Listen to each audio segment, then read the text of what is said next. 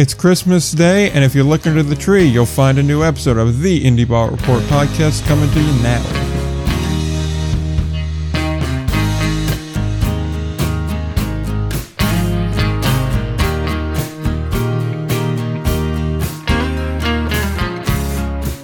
Alright, we're back again. Episode number 146 of the Indie Ball Report podcast. I'm Nick, he's Will, and in a month from now, we will have done 150 of these. That is a big, big number. Yeah, it's kind of weird to think about it when you get down to it. Yeah, because, like, to be honest with you, I was thinking about it the other day. I'm like, what number are we at now? Because, like, you say the number every week, but, like, it kind of goes in one ear and out the other. Yeah. So, like, I didn't really think about it. I'm like, you know what? I'm actually going to listen for it this week. And then, now I got it. Yeah, it's kind of surprising at the same time, too. It's like, wow, okay, it's been this long on this, like, since 2019. So, like, 2 full years, nearly 3 full years now, going on to the 4th year. That's kind of, it's something else. But it's impressive. It is. And speaking of impressive, we have a nice interview this week. An impressive interview, you may say, with Mike Koltak, VP of Baseball Ops. Some might call it that. Yeah, somewhat. And, I mean, we talked about a whole bunch of stuff. It'll be fun.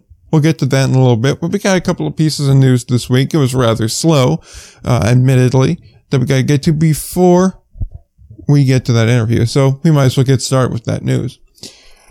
This one isn't directly indie ball related, but it does technically involve, I suppose, some indie ball teams. So we tacked it on because, like I said, light news week. We got 4 people filing a challenge to MLB's antitrust exemption. Those 4 people are actually 4 organizations, and those 4 organizations are the teams of the Staten Island Yankees, not affiliated at all with the Ferry Hawks, 2 different entities entirely. Norwich Sea Unicorns, the Salem Kaiser Volcanoes, which, if you remember, we actually talked to, I believe it was Mickey Walker from that league, when he was trying to set that up about a year ago now. So if you want to know more about Salem, you can go back and listen to that. It's like episode, I want to say 898, I want to say it was. If you're able to nail that, I would be shocked. I'm going to check this at the very end, and then in the post roll, I'm going to see if I'm right. Okay. But, yeah. And then the Tri-City Valley Cats. Those 4 organizations are suing to challenge the MLB antitrust exemption. They're claiming that MLB's deliberate downsizing was to cement MLB's dominance over all of professional baseball. And essentially, at least from the article that I was reading, because I only read a little bit into the actual court filing, the case hinges on the NCAA versus Allsted ruling earlier in the year. So basically the one that said, yeah, players can be compensated, because if they're not compensated, it violates antitrust that sport organizations are not exempt from. Now, of course, the natural caveat there is a baseball exemption to the antitrust. So that's kind of where this all comes back to. Before you can really make any sort of headway in this, you'd basically need a ruling that says, yeah, the baseball exemption is going away. Because if you don't get rid of the baseball exemption, then, well, it doesn't really matter if they violated the antitrust or not, because they're exempt from it. So, long and short on all of this here, just from kind of flipping through the actual filing and giving an overview on everything, it seems like a long shot, to be quite honest. Yeah, I think because when this case is talking about, as far as their claim in and of itself, it's definitely true. Like, we know that the MLB cut 40 teams or 42 teams or whatever the exact number ended up being. They cut those teams in an effort to, 1, control all of minor league baseball, which of course is true. They let the agreement with minor league baseball expire so they could control everything. They openly talked about one baseball, their whole vision. So it was also to cut costs in 2020. So that is their claim is undoubtedly true. Now, for the actual the precedent itself as well, I think that I think it's probably true that it's a long shot, just because the NCAA was not violating, or the NCAA was not exempt from antitrust laws. Therefore, because obviously in the court ruling, they were violating antitrust laws by restricting college athletes from being compensated in any sense. So, but it's just not really the same. That's not to say that I wouldn't love the baseball exemption to be taken out, because I would. I think that in general, it's kind of insane that only baseball and only baseball gets a pass as far as paying people below minimum wage and stuff like that, and anything that in any other sector would be completely illegal. And to me, but baseball's just exempt from it because it's baseball and they lobbied Congress back in the day. They got all the minor league owners saying, hey, you have to lobby Congress or else we're going to cut you, and all that stuff that I don't necessarily want to rehash from months and months ago. That whole Save America's Pastime Act from like a couple years ago. Yes. Yeah.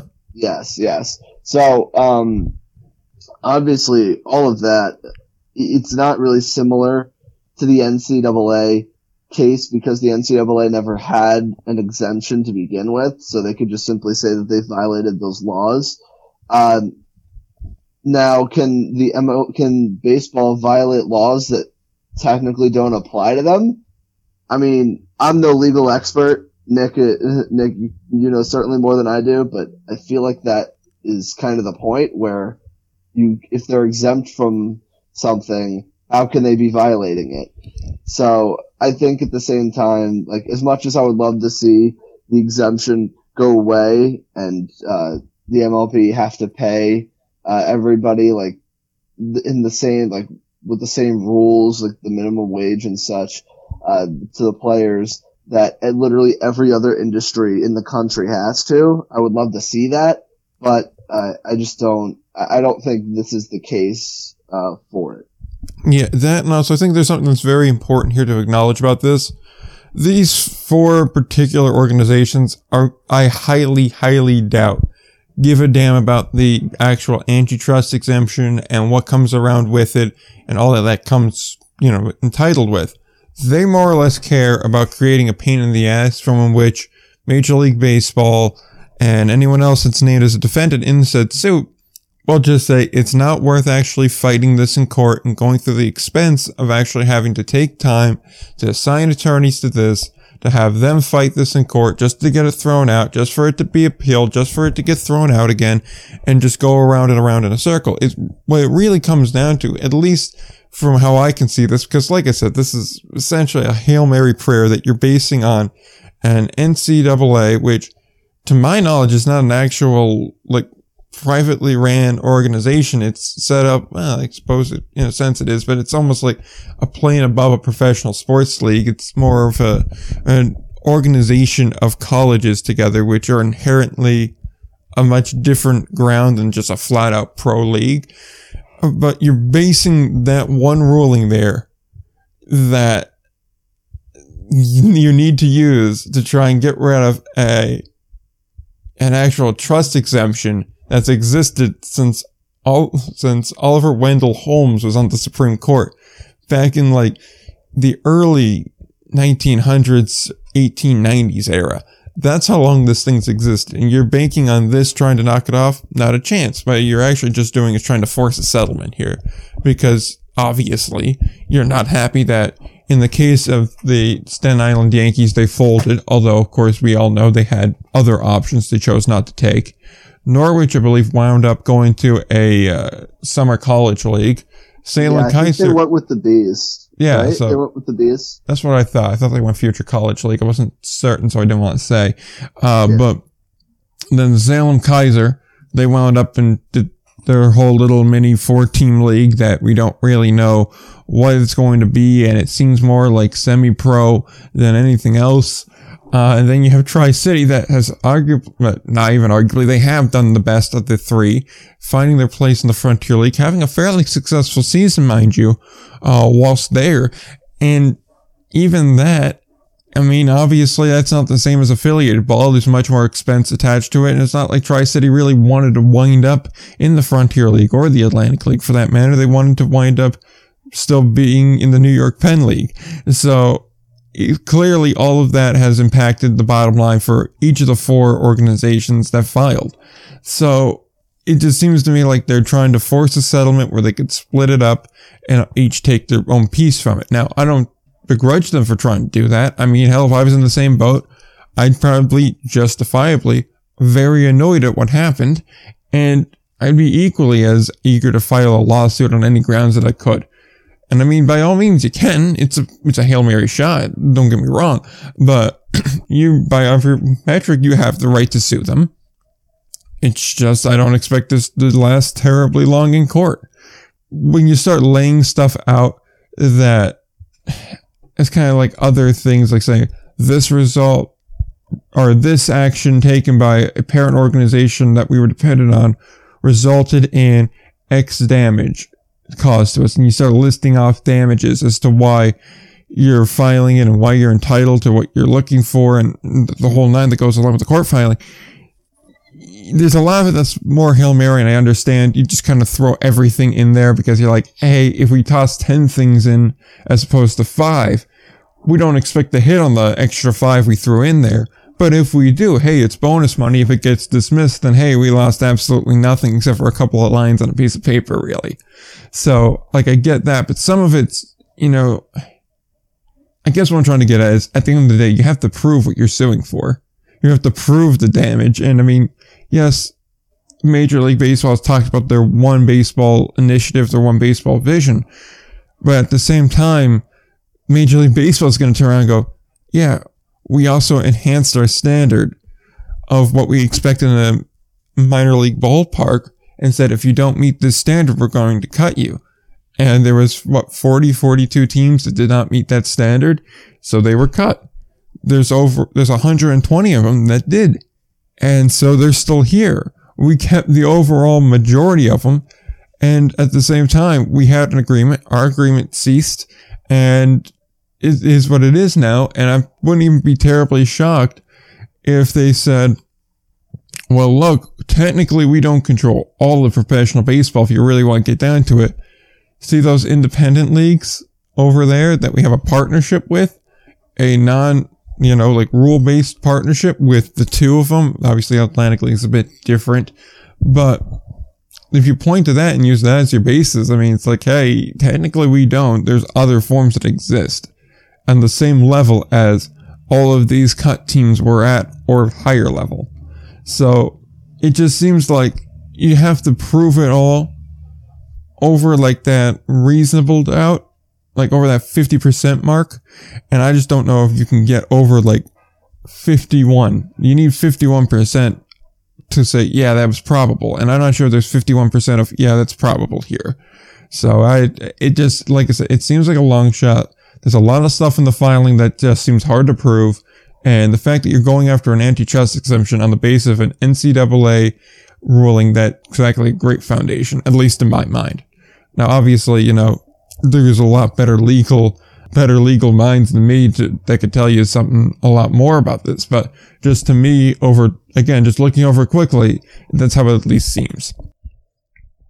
Yeah, I think you kind of said it all. It's kind of a long shot, and I think you made a good point as far as they're probably just trying to get some money out of the MLB. Obviously, the MLB has their own issues they're dealing with right now. We'll just say that. So they have their own things to deal with. I think they're probably just hoping for a little bit of money in as far as the settlement.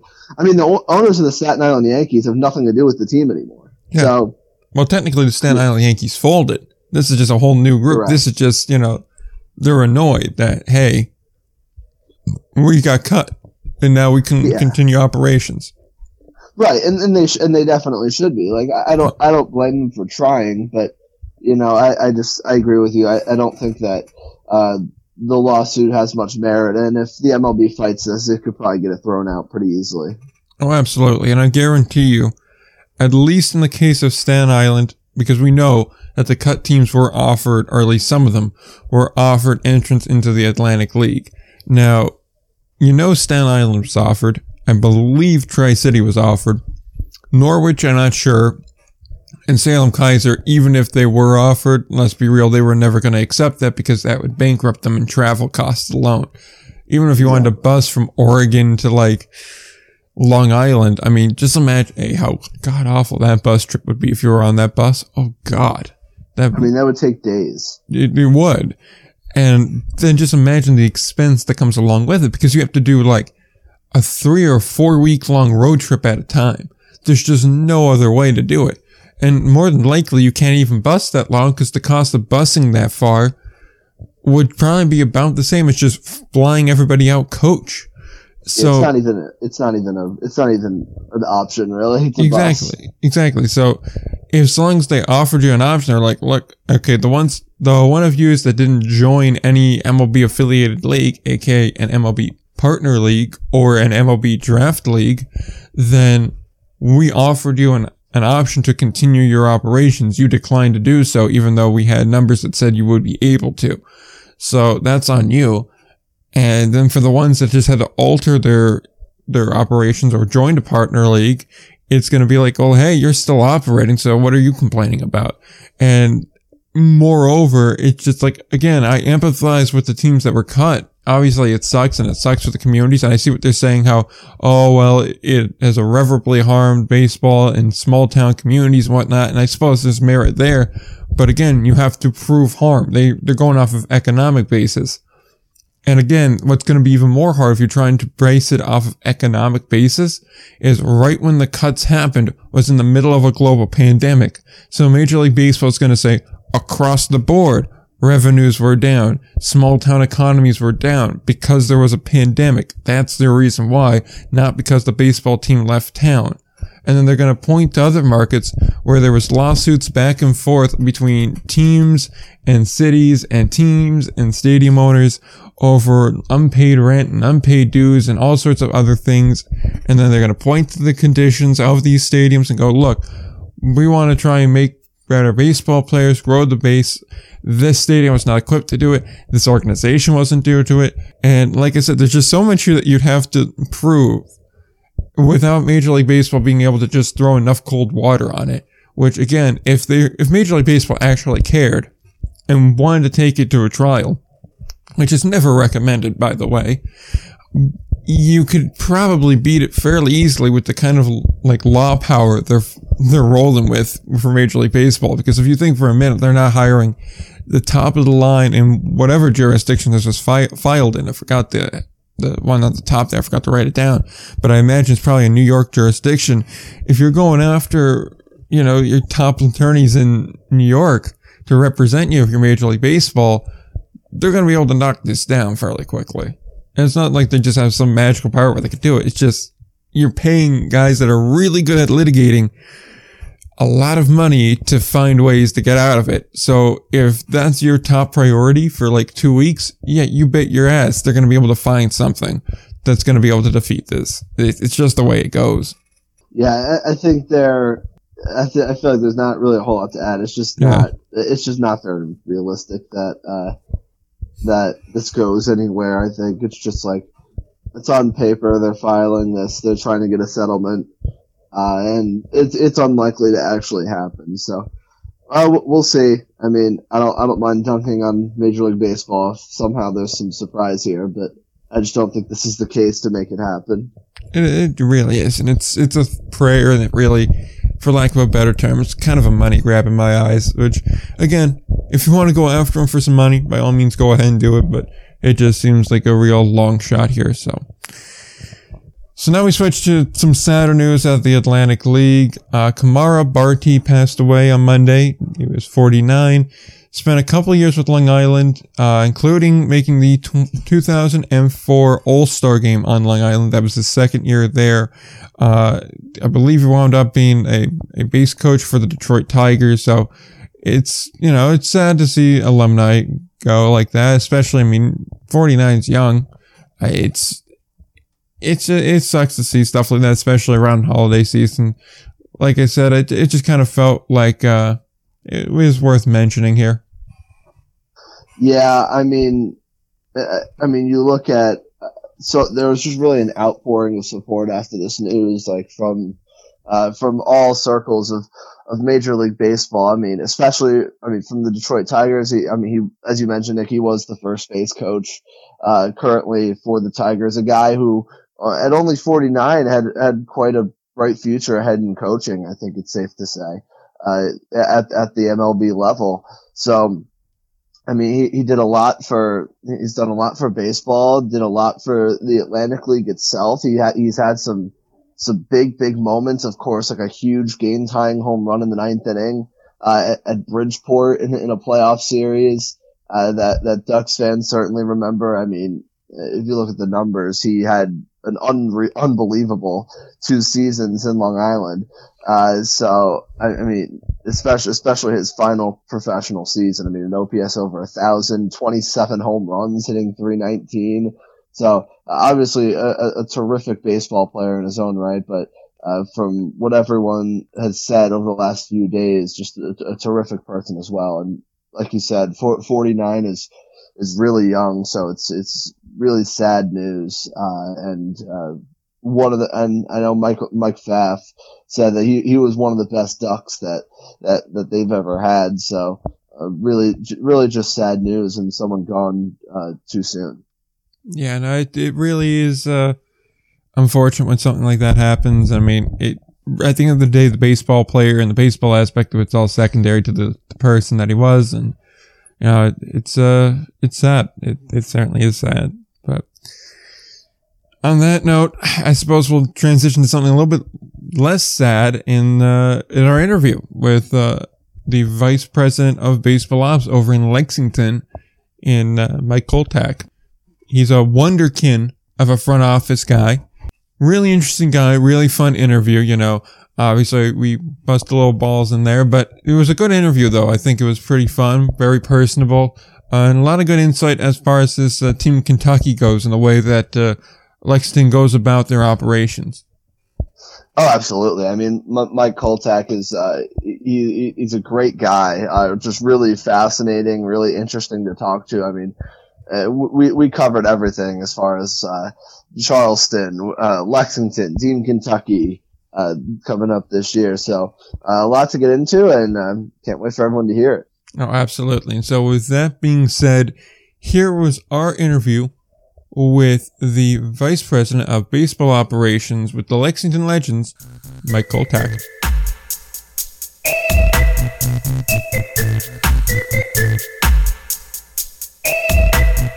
We're back again to continue the interview series as always, and we have another guest from Lexington, but he's a good one. Unlike the last few times, we have the Vice President of Baseball Operations, Mike Koltak, to join us. How you doing today? I'm doing great. Thanks for having me on, fellas. I'm a huge fan, and as you know, an indie ball for life kind of guy. So just really excited to be on, and just want to start by really thanking you guys too, as a guy that was kind of doing the traveling circuit and whatnot. The past couple years before I landed here in Lexington, it's just great respect for what you guys do and the voice that you give our industry. It's something that's definitely needed and just really much appreciated on this end.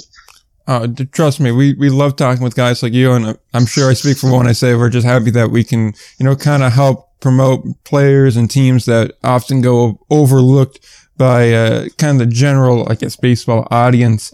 So we're always happy to hear that, and definitely appreciative of that. And you certainly traveled the gamut from playing for Napa and Alpine out in the Pacific Association, Pecos League, and then kind of winding up in those circuit leagues. And so I guess well, there are certainly a lot to talk about in 2021. I do want to go back to that kind of 2020 start and just kind of ask a little bit about that circuit league and what that was like a bit, because I know, before we jumped on, I said, I want to talk a lot about the transitional year in 2021 and 2022, but I do want to circle back and just touch on that first and what that was like playing in these kind of circuit leagues. Because while we've had a couple people that have played them come on here, they really haven't been all the ones that have used for lack of a better term, established teams. You know, most of them were just kind of little one and done type year teams. Maybe there's one or two real teams, or established teams rather, in them. But with Lexington, it was two established teams, and at the time it was an affiliated team and an independent team, and then a couple of other ones attached on there. So I'm just kind of curious what that experience was like. Yeah, well, we called it the Battle of the Bourbon Trail here in Lexington, and it's something that I'll be forever grateful for, with Andy and company putting that on 2020, because it really led to me working here for the future. And it's a great experience for me personally. I had just an absolute blast, surrounding myself with a lot of affiliate players that year too that didn't have anything to do, and just learning from them every day. It was just incredible. I made some lifelong friendships during that season, and got to compete against Florence and the other Legends team here. I was on the Leyendas. It was just a blast. It was very telling that I loved this front office, loved this ownership group, and it was someplace that, being from Lexington and living in Lexington, a place that I really wanted to be aligned with. And luckily enough, it ended up happening that I'm here still. Yeah, definitely. I mean, I imagine that experience as a ball player to then see other guys that are, they're further along in their baseball career. They've played, maybe at a higher level there, to see how they work, see how their talent is on the field as a teammate of them. It is certainly a great experience there from a learning perspective, and also just almost like more than a fan, but not quite looking at it objectively too, where you're just saying, wow, these guys are just that good. I'm that close to watching them and how they perform every day.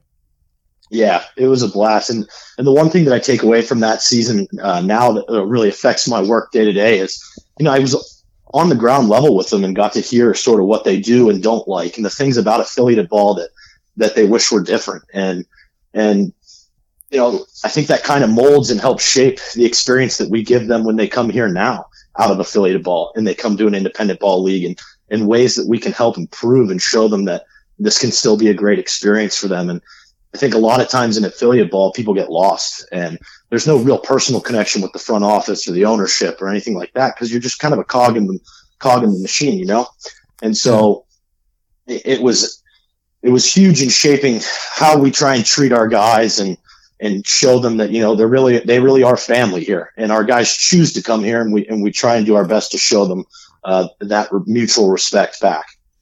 Yeah, and you could definitely see it. And I mean, that's half the problem with affiliated ball, and part of what makes it so difficult for me to really root for or get into is just you constantly see the rotation of staff, of players, and how it's just kind of, all right, next, just keep it going. There's no real a connection that you form with them over the course of the year, because a lot of them just don't stay that long. A lot of them just constantly are moving on. And that's just the nature of affiliated ball as opposed to independent ball, where you're going to have some guys that are going to stay over year after year after year and really become established in the community. And if not as a player, certainly as a member of the team staff or front office or whatever it may be. And so I guess with that, I do want to begin to ask about the experience this past year as part of that front office and the player acquisition and all like that. But I'm going to try and continue to break this terrible habit of talking for 10 minutes straight without working Will in. So I want to get Will an opportunity to get in here and ask anything he wants to ask before going forward here about maybe play on the field or the Battle of the Bourbon Trail or anything like that.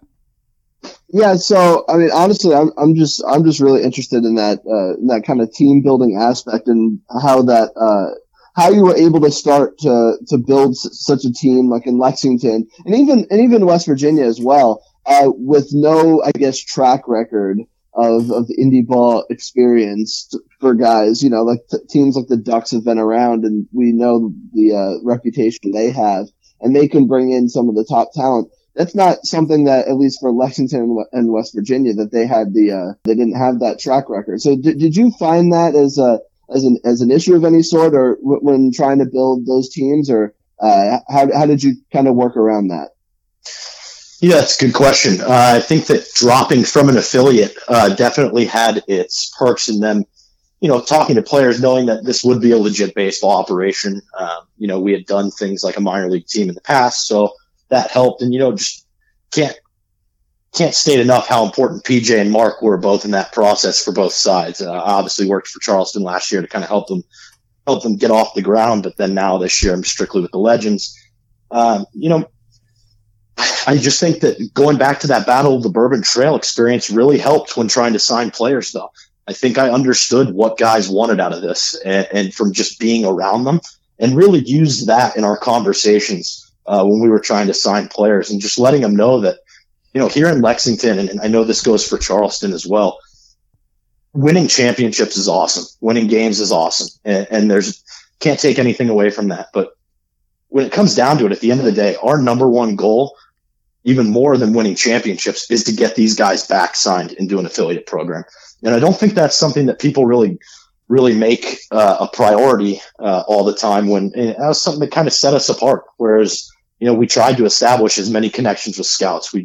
We did things like went out and made a deal with Baseball Cloud and Kevin Davidson and Eric Sexton over at Baseball Cloud that really set us apart from the rest of the league this year. We had detailed scouting reports on all of our guys that we could send out to any number of scouts all year, which I think really helped, and something that we're really proud of, and a relationship that we are really grateful for in Baseball Cloud. And, Kevin and Eric over there are just absolutely incredible at what they do. And the program that they've come up with is just, set us apart a little bit here at the beginning, and something that I thought was vitally important going forward, to set us apart from the rest of the league. And I think it really paid dividends. So you think that I guess I'd like to ask a little bit more about that relationship with Baseball and Cloud. So you said that's more of developing sort of like that scouting rapport. Is that more like kind of an analytics front to kind of give the more details on the players to send to teams? Just to clarify. Absolutely, we use it both as scouting the other teams that we play, and then we'll use it as a way to kind of highlight why we think that our guys should be signed by different clubs, and we can send it off to the affiliates as well. And it did pay off in multiple scenarios where we could point to different, spin rates and stuff like that really showed that these guys were elite players. Okay.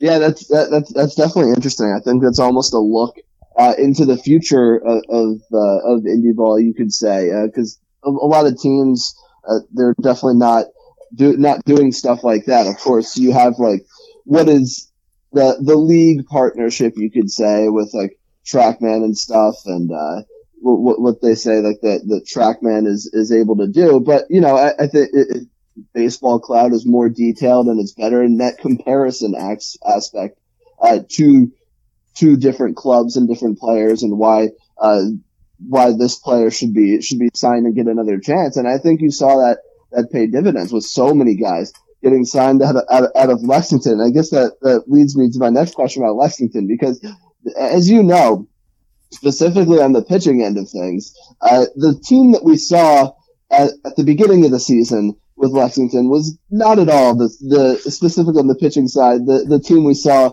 with Lexington at the end of the season. So what was it like trying to, of course you mentioned it's the number one priority is trying to get these guys signed, and that's great. Of course, though, that does make it a little bit of a problem when you're trying to bring in pitchers mid-season and trying to rebuild on the fly. So what was that experience like, trying to rebuild a lot of the pitching staff on the fly for you, for Lexington specifically? Well, that's a good problem to have in our mind, and something that we knew if we did our jobs correctly, we were going to run into that problem at some point. And that's something that we, as a staff, we're always kind of keeping our eyes on different people. We leaned heavily on the Black Sox organization at different points of the year. Joe Torre runs a really great operation as almost like a minor league feeder for different teams. And we picked and pulled from them a lot this season. And then, as we got into the latter parts of the season, we got down into the playoffs, and we picked up a guy like Zach Westcott out of the Frontier League that really pushed us over the edge. I think he had 14 Ks over 2 outings in the playoffs, 1 in each series. And, because of a guy like that, it really pushed us to winning our first Atlantic League championship. So, it's a constant battle, but it's something that, as especially lands on my shoulders with being the procurement person, it's something I'm always keeping my eye on. And I got to ask before I throw it back to Nick, Jeremy Jeffress. I mean, this is a guy who was like an elite reliever in Major League Baseball, like only a couple of years ago.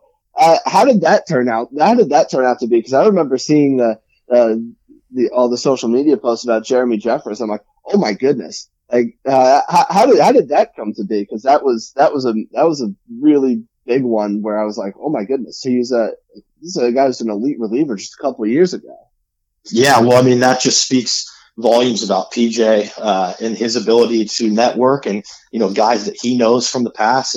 And one of the big things that he really brings to this organization is a lot of people throughout the game of baseball have run into PJ and Brandon throughout the years and really respect them. So getting a guy like that, Austin Adams too, guys that have had real success in the big leagues, having faith in us and PJ specifically, to be the place that they come and kind of try and revitalize their careers is huge. Yeah. I mean, who would have thought that when we began even in March, that we would be signing guys with that kind of reputation? It's just incredible. And reasons like that are, the reason why PJ's coming back and we're really excited about that. And this is going to be a very exciting 2022. Definitely. It's going to be an awesome year.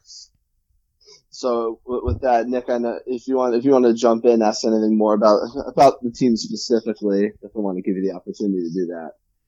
Yeah, no, I definitely have a couple of questions there on that end, because you mentioned a little bit earlier that, that Battle of Bourbon Trail gave you an experience talking to these affiliate guys and what they were looking for or what they didn't like about affiliate ball and what, there may be some misconceptions about independent league baseball, and then you mentioned Baseball Cloud and whatnot. So I was just wondering if you could talk a little bit more about some of the other changes that you implemented after talking with them, or things that you suggested as to what we could do different after, talking to these guys that maybe, the average fan wouldn't really pick up on because, they're not there every day. They show up for 4 hours a day on game day, and that's about it. So if there was anything like kind of behind the scenes, what would that be like?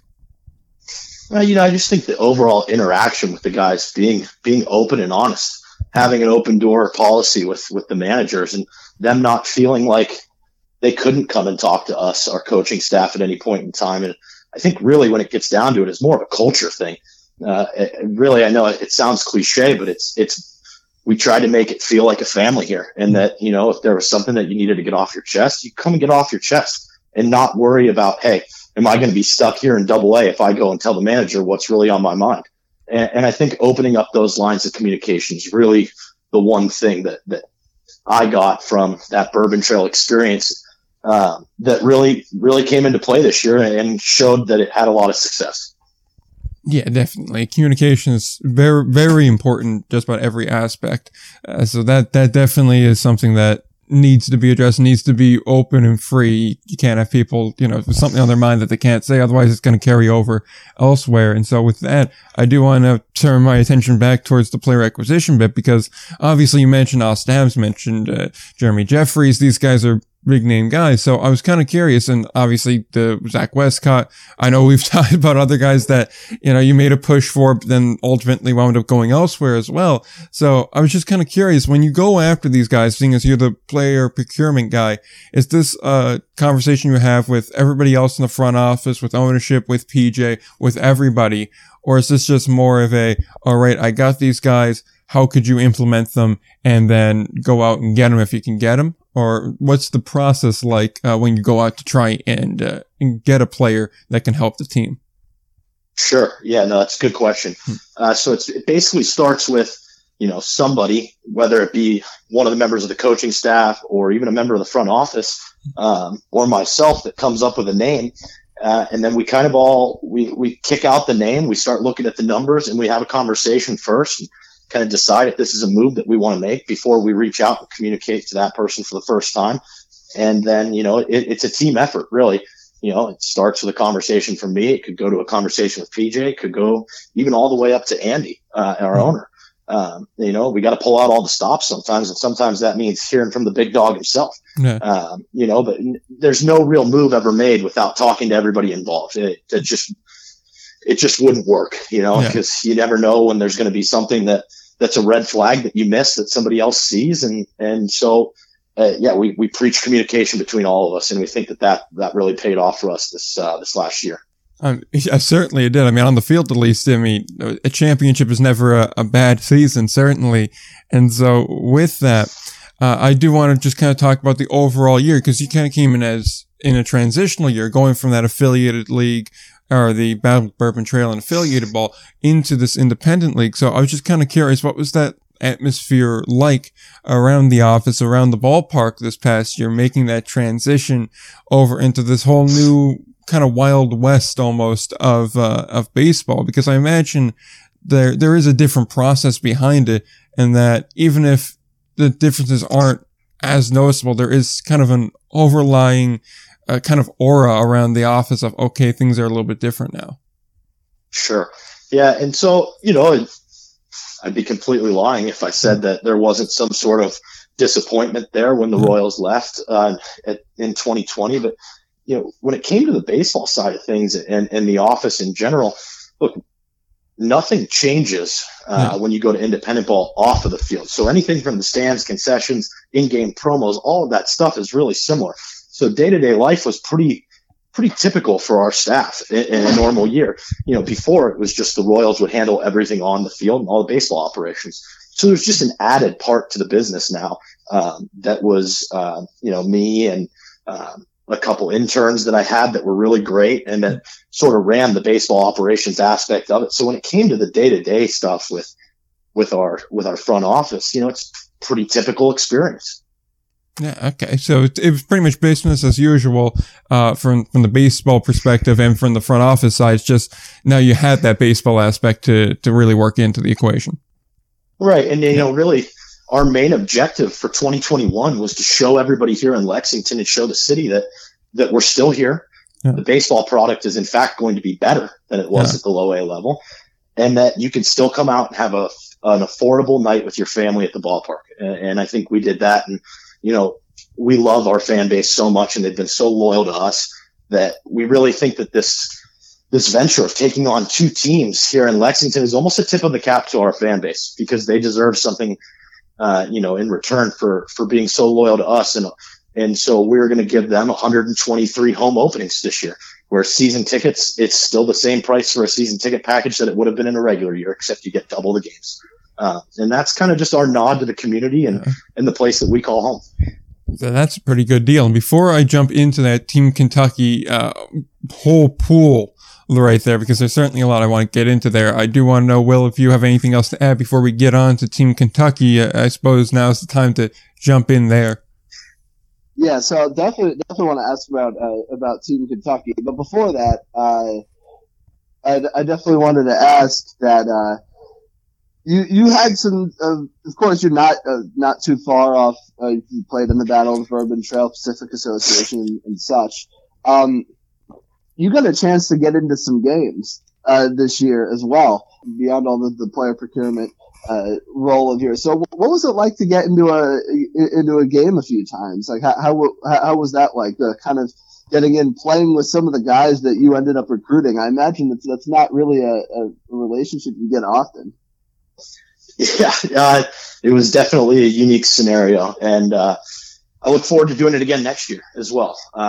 There's something special about being in charge of the player procurement, and then at some point during that season going out and showing that not only was I in it for them off the field, but I was able to help and whenever I could on the field too, and just I think it helps strengthen relationships. I there's something about being out on the mound that I love more than anything in the world. It's my happy place, and not too many people get to have that experience where they get to be get their cake and eat it too kind of situation. It was very neat, and something that really at the beginning of this process was not something that was a plan. I was not planning on throwing, and then we realized that in this independent ball world, it really does help to have a safety net around of arms. And so whenever PJ and Dave felt like it was necessary, I would suit them up and go out there and give them my best. And had some good outings, had some bad outings, and just like the rest of my seasons in independent ball,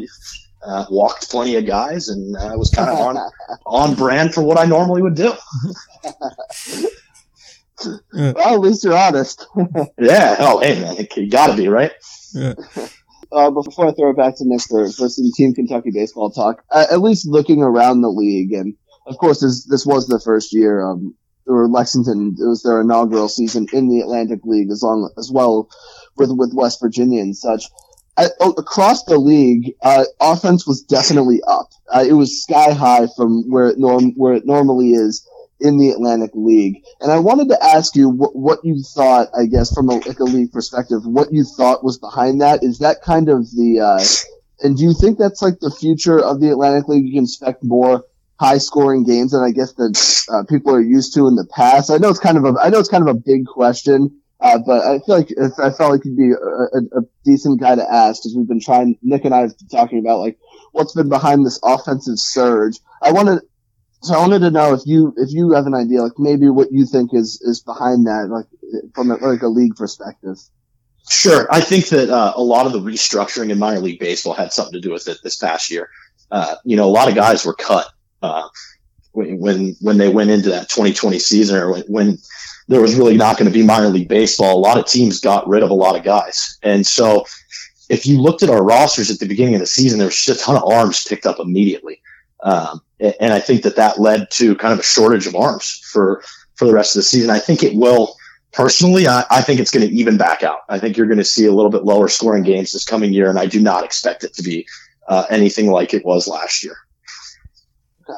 That I think that's the question everyone's wondering, like, will it even out? But it's good to hear if you think it's going to even out. So I think we're going to talk about some Team Kentucky. Nick, if you wanted to pick that up. Yeah, sure thing here. And, one quick thing, though, is if you ever need an extra bullpen catcher, I know your former COO would have been perfect there, and who's now moved on to Portland there. He would have been perfect because he's caught bullpen before. But with that, yeah, I've got some videos that might change your mind on that. I'll send them over your way. Mr. Scaglione was very kind in suiting up that day for a Henry Owens and Zach Westcott bullpen, but I think the video evidence shows that he might not be the best option. Well, to be fair, he had to be very concerned about messing up his hair, so he couldn't focus on catching. Guy has a beautiful head of hair. I will say that. That's the biggest loss in the front office is the hair. But now maybe you took over his crown now. Yeah, I've got bad hair though, so that's one place that I really need to start working on and emphasizing maybe a little bit more self-care. Well, just see the groundskeeper. Maybe he could give you like some of that Scott's fertile seed and toss that right on top. That's not a bad idea.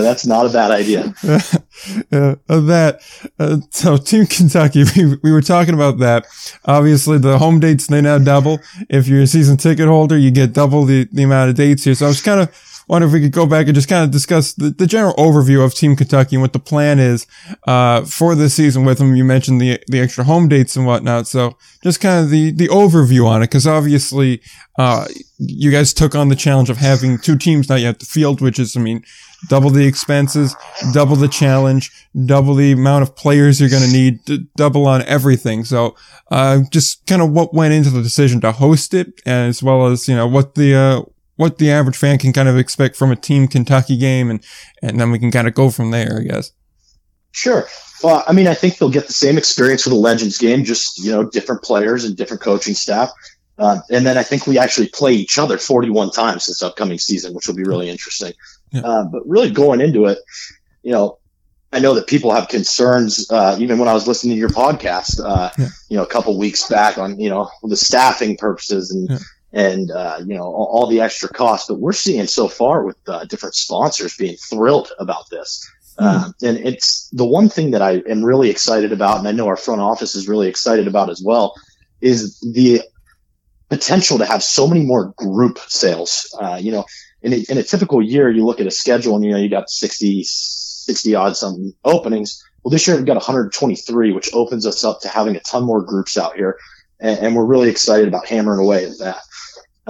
We're really excited about trying to piece together the two best Atlantic League teams. And, we took both of the playoff managers from last year in the South Division, and we have them both in our market to show really that we mean business. And when Andy Shea puts his mind to something like this, it's no joke. Yeah. I mean, that's certainly been proven true. I mean, the team that Lexington fielded in year one, and even the team that Charleston fielded in year one was certainly proving to that fact. And so, I mean, I expect nothing less from Team Kentucky there. And even now this whole South Division as a whole really has kind of upped its ante. I mean, there really is no weak team there. I mean, High Point's always been a strong team.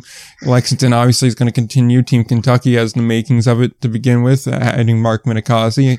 And I'm going to ask a little bit about how he managed to navigate a little bit further west and in 1 second there. And then, naturally, Charleston's still going to be a good team. And then you have, Stoney there, who's, I do want to kind of ask how Mark Minikazi made that transition. Was it just a simple, hey, we need you to move over to this team? Was it just, we want to make a little bit of a change in the Charleston market? What was that process kind of like? Oh yeah. So it's never been a secret that, Andy, our owner, and Mark go way back. They've been really good friends for almost 25 years. Andy's wife and Mark's wife are very close. They have children the same age. So really, it just made a lot of sense for Mark and his family to be here. And we're really excited about having them here. And I know that Andy's family is thrilled about it. And I think it's just a really good fit overall. Yeah, no, definitely. I mean, he brings certainly an awful lot to the table as far as that goes, off the field. And I would like to add too, I think that the hire of Billy Horn in Charleston is just perfect. It's a great fit.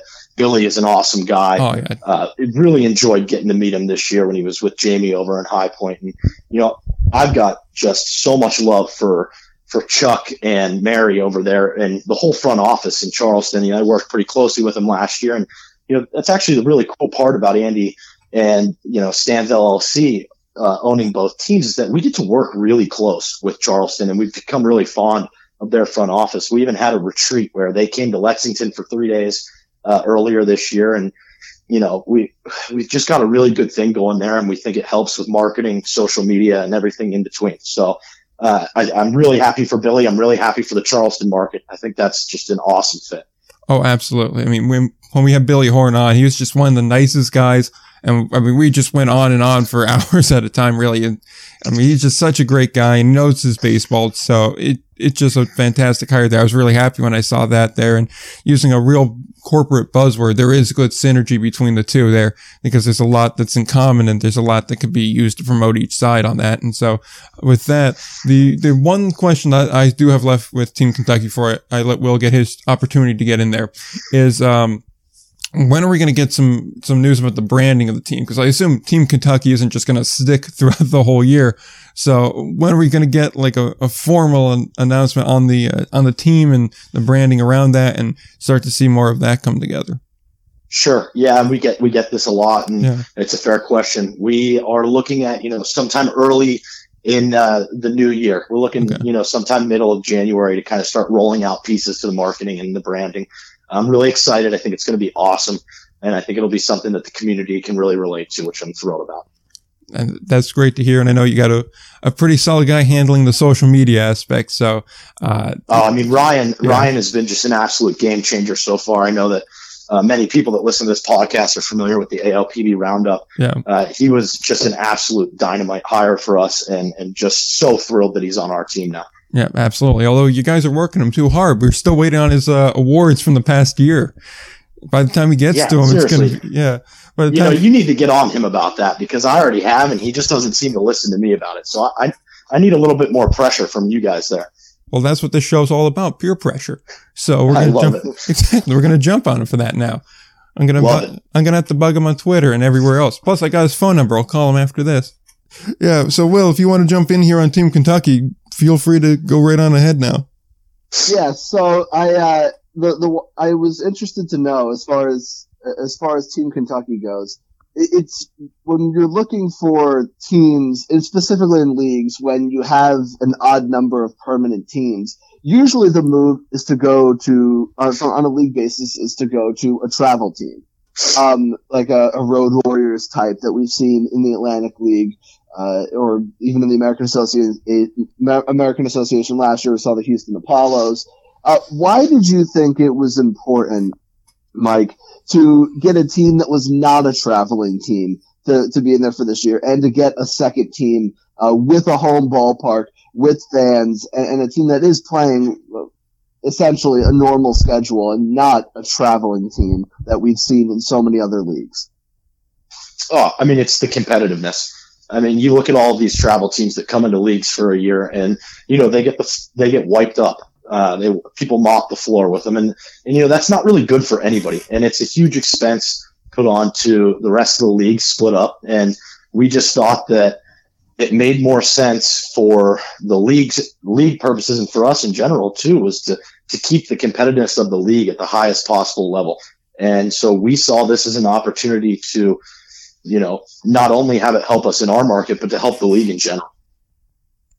Sure. So I think, and of course, I could envision the kind of the rivalry aspect in some ways. I know Lexington and Charleston have built some sort of rivalry in some ways. Is there any sort of a rivalry kind of thing in the plans for the Kentucky team and with a to be determined name and Lexington playing in the same ballpark? Absolutely. We are going to play that up as big as we can. We get to do some pretty cool stuff. Like we're talking about doing a home run derby with our three teams here on Labor Day, which I think is going to be really neat, where we take the biggest home run hitters from each club, Charleston, Team Kentucky, and the Legends, and put them here in our ballpark and, partner with Baseball Cloud and do something really cool there too. So it just opens up many avenues for us. And I mean, we just could not be more thrilled about it. I can't overstate that. And I was curious to know, like, logistics wise, with the two teams sharing one ballpark, not something we typically see so much in baseball. So, like, how is it going to work essentially, like, within the ballpark itself? Like, is there going to be, like, a home clubhouse? Like, is it going to be, like, two separate home clubhouses? Is there going to be, like... Yeah. So we're going to try and get two separate home clubhouses. We're doing renovations to both sides right now, actually. And then talking about bringing in some sort of mobile unit for the away teams. There's just plenty of different ways to go about it. And we've been, kicking the tires on that, but we will have some nice renovations done. I mean, heck, we're putting in field turf, a new video board, renovating the locker rooms. We've hired a company on called Visua that's going to produce our games and our online streams with different camera angles. There's a lot of great stuff going on here that this is, we're really excited about. But yeah, the day-to-day stuff, as long as we're organized with it, should not be an issue at all. Right. I was going to ask about the turf specifically. I mean, that was, it's obviously it's very important that turf was put in. We've seen that be the trend around independent league baseball, minor league baseball as well, because you can have those other events. But it's usually for the other events why it's so important. But in this case, I mean, would a normal field be able to hold up for 123 home dates? I mean, I have no idea. So I think that would be definitely a lot, and I think Chris Pearl, our grounds crew guy, would be very disappointed in us if we brought a second team here without putting in turf. No, but we see it as an awesome resource for a lot of different things. We're talking about starting a youth academy, doing all sorts of stuff where we can use this for tournaments in 2023 and beyond when our professional team is on the road. We're just really excited about opening up this ballpark to as many people as possible in the future. Sure. So Nick, if you wanted to add anything else about Team Kentucky, you could feel free. Yeah, I gotta say, you don't want to tell the Apollo or the Houston Apollo guys that a traveling team gets smacked around. Oh, no. As I found out, they get very annoyed. Here we go. Yeah. They tell you to do your research, and we did. We did a 100-game sample size, and it turns out they do, in fact, get smacked around. Oh, man, brutal. Yeah. You guys are brutal, man. You guys are lethal here. I'm just returning what was brought to my doorstep. But regardless of that, I do. I mean, we plan on having. I will say it till I'm blue in the face. We plan on having the two best Atlantic League teams here in this market. I think Long Island's going to try to fight you on that, but, I'd be happy to see a nice change of pace because, I like the guys over at Long Island. I think they do a fantastic job. It's hard to argue otherwise. They're really like the model franchise for so many years, but seeing them always at the top does get a little bit boring after a while. It's nice to have some variety. Oh, man, I got nothing but good words to say about Mike over in in Long Island. He's actually been just a great resource, and the whole league in general. I mean, welcoming us the way that they did. I mean, you got Mike in Lancaster, Gibby in York, Mike in Long Island. You got Courtney in Southern Maryland, Dave in Gastonia, Christian Pete in High Point, Chuck and Mary in Charleston. It's almost like a family, and we've got really what I think is one of the smartest guys in baseball is our president, Rick White. And he always says, we're competitors on the field, but we're really partners off the field. And I think that's such an awesome way to look at it. And really, I think the rest of the league is bought in on that. And, even it's kind of molded how we do our relationship and handle our relationship with Charleston. We look at them as a partner, and it's been just really nothing but great. Oh, absolutely. Our experience with every team on and off the everything since we started really has been just fantastic. I mean, when Mike Pfaff first came on the show, he had no reason to really do it. He voluntarily said, "Hey, I'll come on and I'll explain the situation if you guys will let me." And obviously at the time, he was like the second or third interview we had, so it was certainly a great thing to have. And I mean, everyone's been so helpful since we started this, and Lexington, no exception there. They've been extremely good to us also. So, on that note, I do have one kind of just general question left about fan experience at the ballpark. And that's just kind of, we mentioned some of the things that they can expect to see at the ballpark. You mentioned the Labor Day home run derby. You mentioned the new game day production, the new field, obviously a new team, at the ballpark as well. So, I was just wondering if there's anything else specific that fans can look forward to in 2022 when they come to the ballpark, and, what can they expect? Obviously, they know there's going to be a good product on the field every night, but what off the field is there? Because as we've discussed with other people, numerous times and just between ourselves on the show, baseball itself doesn't make the whole baseball game experience. There's a lot more to it than that. Yeah. I mean, we've got some really great group outing areas here in the park that we're always working on. We've got some new food vendors coming in this upcoming year that we're really excited about.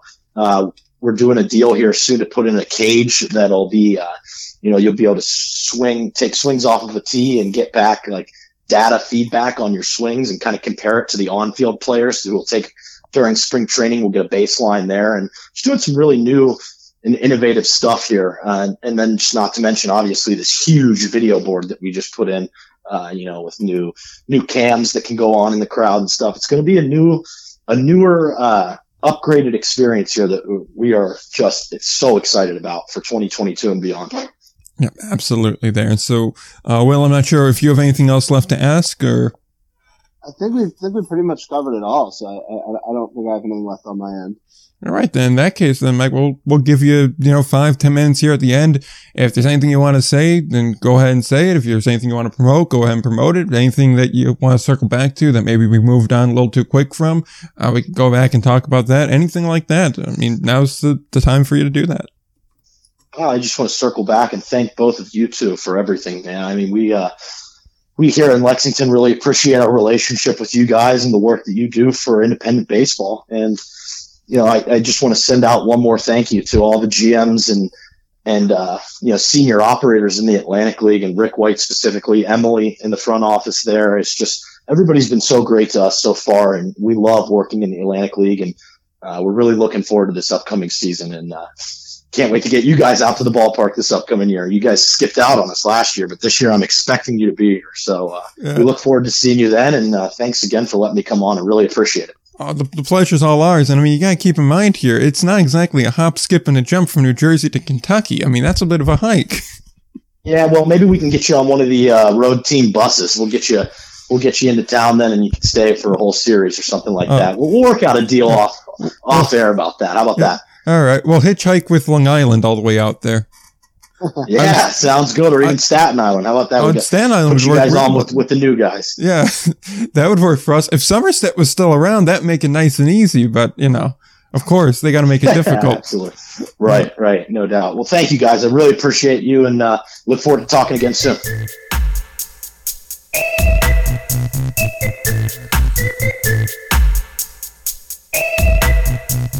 All right, just want to thank Mike again for jumping on the show with us. We definitely appreciate him taking the time. Had a lot of fun with this one, too. So, more than welcome back whenever he wants, and we'll try to talk to him, I guess, when the season gets going or midway through the year. Be interesting to see what he what he has to say halfway through the year with that. But I thought it was a fun interview, a very fun interview. Yeah, absolutely. I think we got a lot of great insight into like the past as far as how this Lexington team was built, and I think the most interesting part the biggest takeaway for me was when he talked about during the Battle of the Bourbon Trail, and he talked to so many guys who probably wouldn't have been in indie ball to begin with if it weren't for just looking for some place to play during the 2020 season. And hearing them talk about what they didn't like about affiliated ball and what they were looking for if they were not going to be in affiliated ball, and trying to make Lexington that spot for those players. I think it paid a lot of dividends, because you saw Lexington pull in a lot of names that usually you don't really see in indie ball too much. And it obviously led to an awesome season for them taking home the Atlantic League Championship. So that was my big takeaway, and of course, how they're going to go about working with this Team Kentucky team, and hopefully we get a brand of it relatively soon. I think we will get it relatively soon, because I really do hate using just talking and saying Team Kentucky. It's just so generic. It's not a baseball thing that people. It's no. So I can't wait till when there's an actual name for the team. But it's a very unique situation. He's got his work cut out for him. But I think if there's a man that's cut out for it, it's Mike Kolchak. Oh, certainly, very much. Yeah, overall, great interview. Enjoyed it. And so, on that note, we don't really have any news left to discuss. We don't have anything else left to discuss. We do have things that we need to promote and plug before we get out of here and let you enjoy the rest of your Christmas Day or Christmas weekend or New Year's week, whatever time frame you may be listening to this episode too. So, we have the Q&A episode next week. We are in desperate need of questions. I'm not afraid to admit that. We only have a handful of them, and like we always say, that episode is as long as the amount of questions we get. So if you have any additional questions, I'd highly recommend sending them in by, say, the 29th, let's say, because I think we'll probably wind up recording that on the 30th, I'm thinking, because I don't really want to edit on my birthday. So, that said, try for 29 to get all those questions in, so that way we can have a longer Q&A episode there. You can get those questions in via social media, say Twitter at IndieBallPod, say Instagram at IndieBallReport, AOPB_news, either one of them, DMs open on that to actually send questions over. You could also send them in through the website. We have all the contact information on the website. I believe under either Contact Us or About Me, so it's kind of hard to miss. And you can email those questions, IndieBallReport@gmail.com. So, also on that website, you can find all the episodes, all of the show notes, all the articles, everything we do on the website. Check that out as well. So, that brings us to just plugging the show, which is available wherever you can find podcasts, TuneIn, Stitcher, Podomatic, Spotify, iHeartRadio, the whole nine really. If it's a major podcatcher, we're probably on it, so rate, review, and subscribe there. That said, I think I already can guess what your thing to add is, and I'm just gonna What do you think? What do you think it is? I think it's a 5-17 that doesn't deserve to be in a New Year's Eve bowl, being in a New Year's Eve bowl, and I pray to God that Wake Forest kicks said 5-17 right in the head, because they don't deserve to be there. Well, you read my mind. You just know me too well, Nick. Yeah. Do I disagree with anything you're saying? Well, outside of I hope Wake Forest destroys them. Obviously, I don't hope that. Do they deserve to be there? Of course not. They don't deserve to be in a bowl game at all. They had their chances, with some winnable games to get to 6-6, and they didn't do it. They lost to a very beatable Maryland team. They lost at Northwestern, who kind of sucks. And they meaning Rutgers, by the way. If anyone is not aware of who I'm talking about, who is now, as a result of Texas A&M dropping out of the Gator Bowl, in Jacksonville on New Year's Eve, the fact that Texas A&M dropped out. They had some COVID issues and just weren't able to field a team to play. Wake Forest needed a team to play, so they went to the 5-7 ranks, and by NCAA rules, the 5-7 team with the best APR, which is academic performance rating, their best APR scores get the first opportunity. That was the Rutgers Scarlet Knights. Therefore, they are now in the Gator Bowl, which I will say, it's so funny, and I think it shows like the 2021 world that we live in. This is by far the best bowl Rutgers has ever played in. Just like when you're like take records aside and just looking at what bowls they've played in, it's by far the best bowl they've ever played in.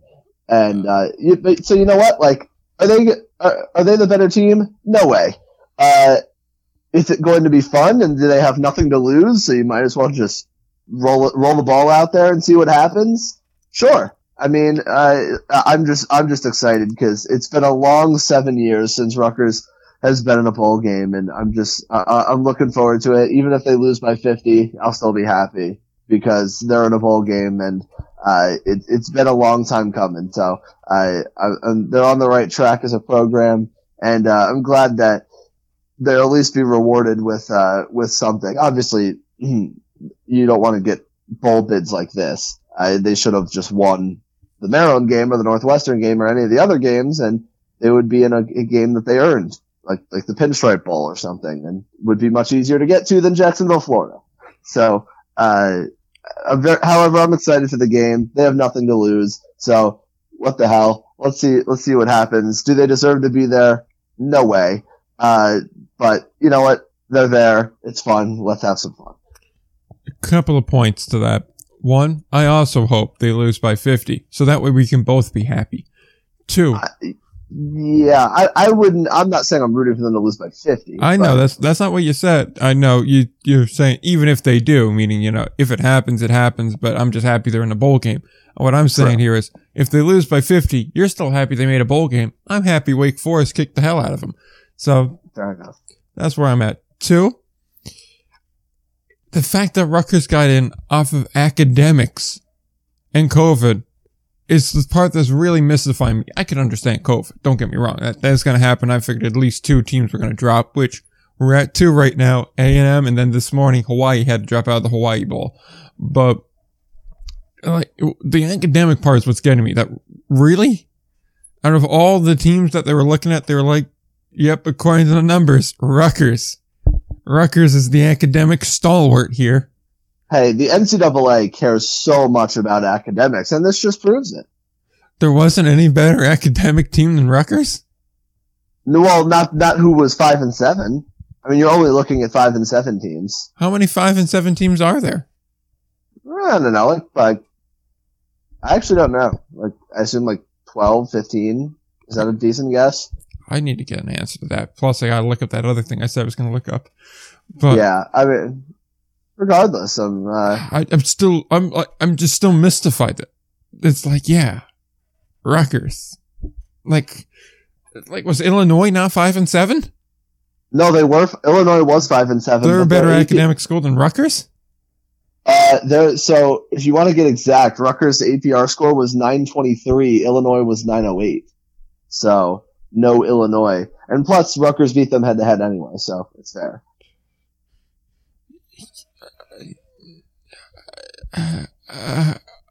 I'm just mystified here.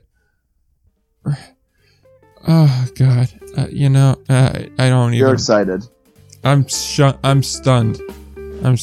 It is what it is now. I'm not going to look it up, but we're ending this show before it gets any further in there. This is what it is. We'll see you next time. Until then, don't forget to play ball.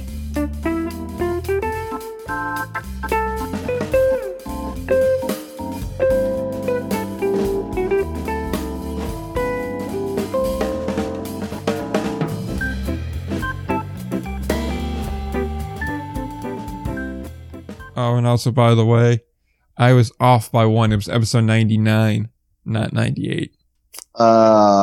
So close. I was close, yeah.